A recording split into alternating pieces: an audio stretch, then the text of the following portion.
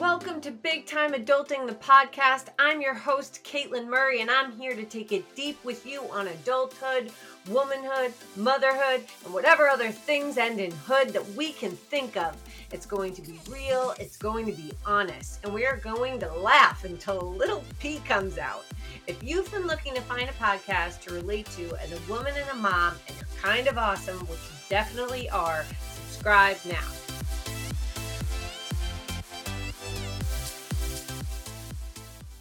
Hi guys, here we are on episode 2, episode dose. Woo! Can't believe we're really doing this podcast thing now. Can you? I know. Anyway, this is actually like episode 1, since the first episode was just a brief description of the basis of the podcast, but it makes me feel a little more accomplished to say I'm already on episode 2, so that's what we're going to do.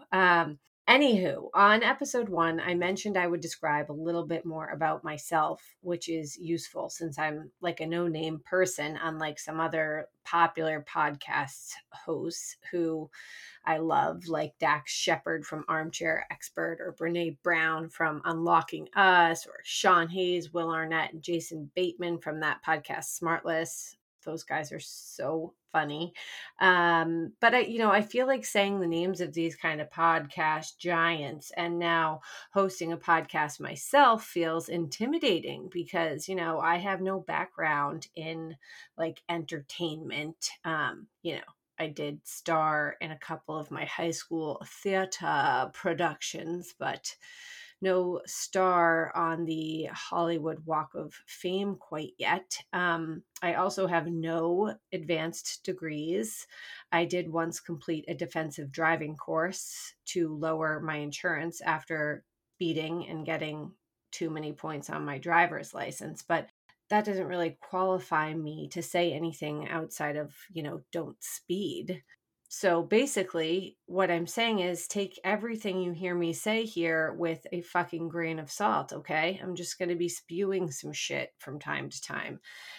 However, despite my lack of qualifications or notoriety, I do have a personal story. And a lot of the time, this podcast is going to be doing just that, highlighting, an unusual, an exceptional, inspirational, or even just like a really funny story of real normal people, maybe somebody who I know from real life, or maybe who I've sort of met along the way online on Instagram. And I just wanted to talk about sort of the reason why I am here. And, really, it's mostly because I'm a loudmouth who can't help herself from sharing her motherhood experiences with anyone willing to listen. Or, I don't know, maybe I'm just fucking bored out of my mind from hanging out with my small children for 95% of the last 7 years. Maybe that's it. But beyond my propensity to overshare, my sort of diarrhea of the mouth situation, there is something that happened to me as a mom that kind of launched me on this whole journey of blogging and then Instagram and now podcasting, which was in fact a very sad and scary event. And what happened is that in December of 2016, my 3-year-old son, Callum, who is my firstborn, who was then 3 years old, I should say, was diagnosed with leukemia.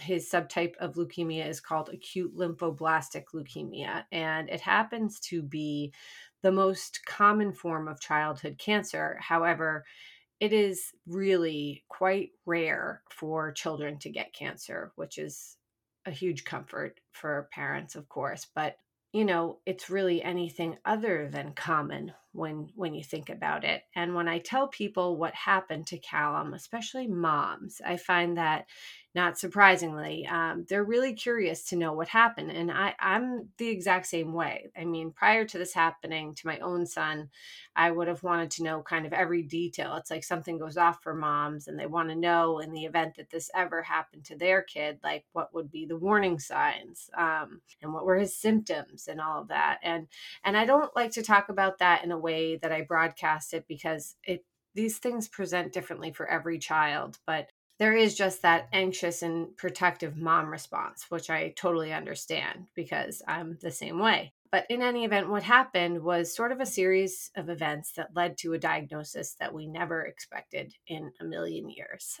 My son was born perfectly healthy. Everything in his life up to that point was pretty much perfect. He was like a developmental dream. The kid never even had an ear infection. And this whole diagnosis changed our lives in a way that was so incredibly scary and sad. And, just your really worst nightmare as a parent. And I can say that living through it has changed me in so many ways. And perhaps there have been some silver linings along the way, but of course, I would take this all away from him if I could. So here's what happened. My son turned 3 in November 2016. He sails through this 3-year checkup. He's healthy and meeting or exceeding all his milestones. He's dropped his nap. He's in a little school program, a threes program, and he's thriving. So fast forward maybe 3 weeks, we're in early December, and my son gets sick, but like not cancer sick, just like he has the stomach bug, and he recovers from the stomach bug and he stops throwing up, but then he gets sick pretty much immediately again. And this time he gets sick with some sort of like upper respiratory infection virus, and he seems pretty much to have like a really bad cold, which was quite normal for this time of the year. I mean, we're talking December. So I take him to the doctor to get looked at, and I make sure there's no obvious signs of infection going on. And still at this point, everything is presenting as sort of a normal sickness for the winter months. And now it's like a week later, and my son is really starting to decline. And what you think you would see is somebody starting to get better after being sick for a week. And what originally seemed like a normal cold and flu was really worsening, and he was coughing constantly, hacking at night and up a lot of the night because of his cough. And then his skin color was turning this sort of very pale and with like a yellow hue to it. He also had like no appetite whatsoever, no interest in even his favorite foods. And he was so low on energy. And I was like, is he just exhausted from being up last night coughing, or is this something else going on? And then he started developing fevers, and they were fevers that were lasting now about 6 or 7 days. And it was in that week that there were red flags going up everywhere for me. And I'm like kind of a nervous wreck whenever my kids get sick, but this was becoming next level for both my husband and I. And we were both becoming concerned that something really serious was transpiring with Callum, because why was he not showing any signs of improvement yet? And of course, like an idiot, I go to Dr. Google. That guy is a fucking asshole who nobody should ever visit, right? But I started to think, after, Googling all of his symptoms and trying to put two symptoms together, and I'm like, nighttime cough and cancer, pediatric cancer. And I'm like, holy shit, what if this is cancer? And at that time, I had no idea really about cancer. It was just this like looming fear, this blanket illness that I was so afraid of. And I had no idea what type of cancer we might be looking at. I was just basing this off of his worsening symptoms and the fact that Dr. Google tells everyone they have cancer. And so this is all happening pretty much in the week leading up to Christmas that year. Again, this is 2016, and he's just turned 3 years old. And Christmas that year was on a Sunday. And now we are on Friday, or at the end of the week, Friday before Christmas. And my mom is coming to town to spend the holiday with us. And I'm taking the kids to the train station to greet her. And I have to physically wake Callum up from a 2-hour nap, which was fucking nuts because he rarely, if ever, was napping at that point anymore. And it was in that moment that I got him up, and he was irritated and exhausted, that I knew something was really wrong. My heart sank through the floor. My anxiety was through the roof, and I was convinced that something was definitely definitely wrong. So I call the doctor right away and I pick up my mom. And I'm so happy to see my mom. Isn't it funny how that is when you're scared or you're nervous? Even when you're a grown up, you still want your mom. And so thank God she was there that day. And I go to hug her and she knows I'm upset. And I'm like, tears in my eyes, and she's asking me what's wrong, and I'm telling her I'm not sure, but we have to go straight to the doctor. So we get to the doctor. I tell the doctor there that I want blood work, and I even mention the fucking C word to her. I'm like, maybe this is crazy, but is there any way that Callum could have cancer? I just don't see him improving, and his color and his appetite, blah, blah, blah, blah. And she essentially dismisses me and tells me that her exam is going to be indicative of a real problem. And if something is seeming quite alarming, that then she could order blood work. But she didn't raise any red flags that day. And I left there feeling very unsatisfied. And we were sent home basically just to monitor him over the weekend and come back in a couple of days if he doesn't improve. So now it's the weekend. Christmas happens. He has pretty much no interest in even opening his presents, which is like, if that's not a signal that a 3-year-old isn't feeling well, I don't fucking know what is. And so now it's Monday, the day after Christmas, and Callum is looking and feeling awful. And we're in the middle of a little brunch, a family brunch, and I can't even get the kid to take a bite of cake. And so I'm like about to throw up. I'm so nauseous with worry at this point. So I pack him up, I bring him back to the doctor. And this time I say, we are not leaving without blood work. And honestly, bam, 2 hours later, we get a call back telling us that his results came back and they're very concerning, and we need to take him to the emergency room at the local children's hospital right away. And I will never forget that phone call. I was shaking. I wanted to pass out. It was like, this wave comes over you and you feel like you're having kind of an out of body experience. And I run downstairs to tell my husband what the doctor has just told me. And we pack up and we head to the hospital, where essentially we begin the first day of the rest of our new lives with cancer. And this is where I'd like to just stop and say that your mom instincts are important, and you need to listen to them, and you have to be an advocate for your children. And you will never, ever regret going the extra mile when it comes to your kids and getting an answer that feels right for you. And even if you get the good answer that is, you don't have anything to worry about. We saw the blood work. It looks normal. He is going to get better, which, I prayed would have been what happened to us, but it wasn't. But had I not gone the extra mile that day and insisted on the blood work, I worry about what could have happened to Callum, because at that point, he was so weak. He had essentially no capability of fighting an infection if he were to get any other sickness or a flu, God forbid. And by the time we get to the hospital, we're there now and they have to run some more comprehensive blood tests for him. But he's too weak to undergo the main diagnostic test for leukemia, which is a bone marrow aspirate, which they put the child out under anesthesia, and they go in with, kind of a scope and take a piece of their bone out to test the marrow, because that is where the cancer cells really are created, within the bone marrow.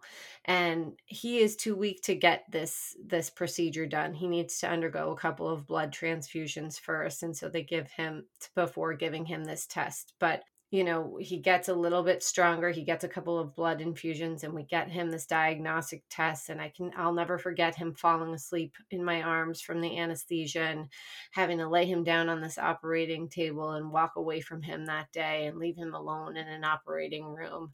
And in less than 48 hours, we had this official diagnosis of pre-B cell acute lymphoblastic leukemia.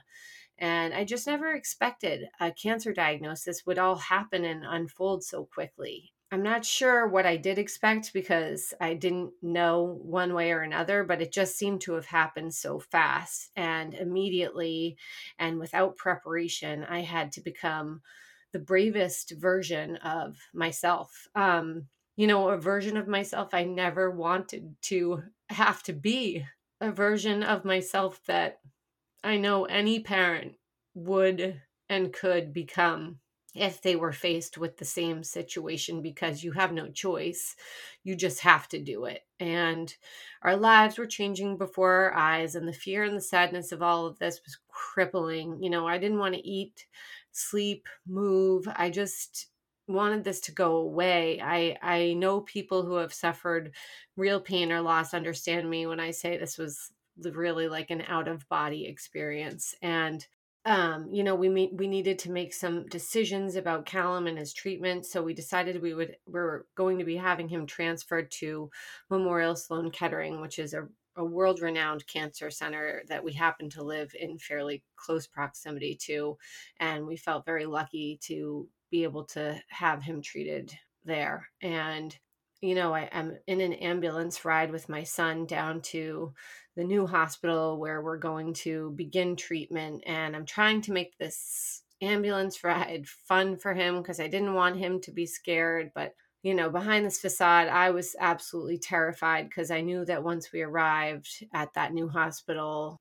we would have to begin facing this diagnosis head on. And the thought of my son starting chemotherapy and getting poison pumped into his little tiny body just scared the shit out of me. And I knew, that I just had to accept it. And that's what we would have to do to get him better. And I honestly never thought I would have the strength to set foot on a pediatric oncology unit, let alone have to be living on one with my firstborn son for a period of time. But you just sort of step up to the plate and deal with it. And I can remember being at the hospital in those first few weeks after his diagnosis and almost developing like a sense of calm because I had this feeling that my son was going to be okay. Then this one evening, I was going to grab some water from the pantry on our floor. And I walked by one of the rooms with all of these family members gathered outside of it. And,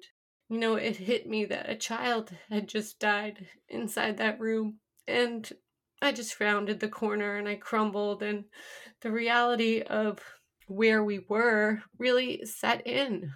And let me tell you, it was a long road filled with a lot of ups and downs and some really tough chemo treatments for my son and hair loss and throwing up and zero immune system and pain and anxiety and all the awful things that you could imagine about watching your child undergo treatment for leukemia. But now, 4.5 years later, we have our son who is fully finished with his treatment. It took about 3.5 years to finish all of his treatments, which is just actually the standard length of time that it takes to treat this type of leukemia.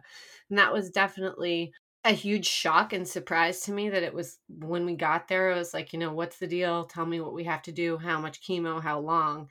And to hear that we were going to be in this for over 3 years was like, a punch to the stomach, like, holy shit, this is our life now. And we were given a treatment end date of March of 2020.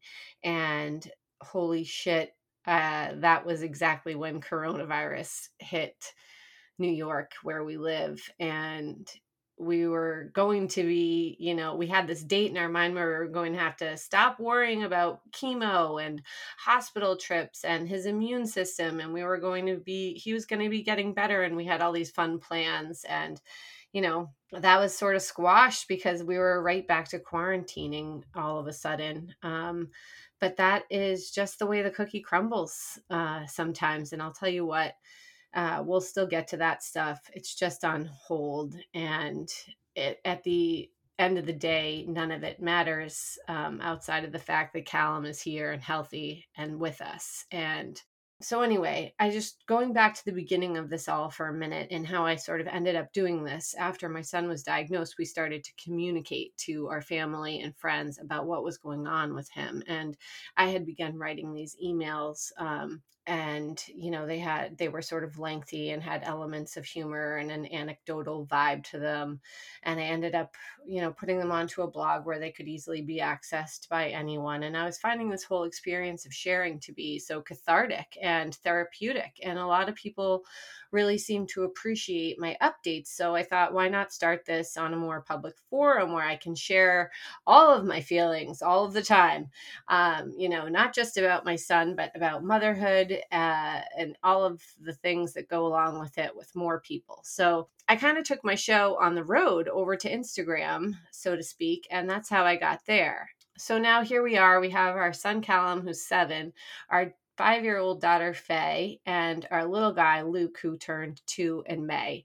And it was a tough decision to have that third baby since we were still going through a lot with our son being in treatment. And it has been somewhat of an ass kicking, I will tell you, because this kid is wild. But I often feel, like following my heart and following my dream of having 3 kids, particularly after going through so much with our son, is truly my life's greatest achievement. It's one of the things that I'm proudest to have accomplished today. And if you follow me on Instagram, you know how I feel also about the newborn and baby and pregnancy phases, which is that I fucking hate them. But we're kind of coming out of the woods with all of that. Even though we're in these crazy toddler years, I actually prefer it because there's sleep consistency for the most part more, and that's a huge aspect of my mental health for me. And my older kids are just at this much more fun age, and they're so much more independent, and I'm just so enjoying watching them grow and thrive, and being healthy, and it's such an incredible gift.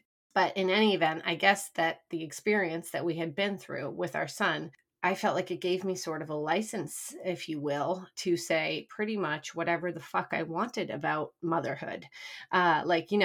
You can get some trolls out there on the internet who have the audacity to call mothers ungrateful if they make jokes or share in the strifes over how difficult it can be to be a mother. And to those people, I say, bitch, you don't know my life. Like, believe me, I spent years at the hospital with my firstborn child, and I went through some pain deeper than I imagined possible in that process. So yeah, I am grateful as fuck for my kids, but yeah, I still make fun of them on the daily because it's the only way through it. Sometimes you have to laugh, and that's where I feel like I really excel as a mom anyway, making fun of my children. And there are 2 other sort of key players I haven't mentioned in this episode yet of how I got started and without whom I would have not survived. And those people are my daughter and my husband. And my daughter, as pretty much a baby, she was 1 year old when my son was diagnosed, had to make so many sacrifices that she had no idea that she was even making at such a young age for her brother, and staying home with him all the time and not going to any programs or playgrounds or outings. And she was the fire and the fun in our house, and she kept it normal for him and for us. And I thank God for her every day, and for her spirit and her feistiness, and for the way that she is, because she pushed him, and she always pushed herself because she's super competitive, and that made her brother do more and be better at a time where I couldn't have pushed him. I wouldn't have pushed him, and he may not have pushed himself. And so I feel like we just have her to thank for being there for him as his rock and playmate throughout that incredibly long period of time. And then there's my husband, Mike, who is a total rock star. Actually, he's not a rock star, literally. He works in the financial industry, which is sort of the opposite of being a rock star, but he is like the greatest human, and he does fucking rock. Like, if you saw him on the street, you'd be like, that guy rocks. I'm just kidding. I don't know if you'd say that. Maybe you would. I don't know. Anyway, we went to college together, and then I moved to New York after college. I'm from Massachusetts originally. He's from here. He had a job here. I got a job here.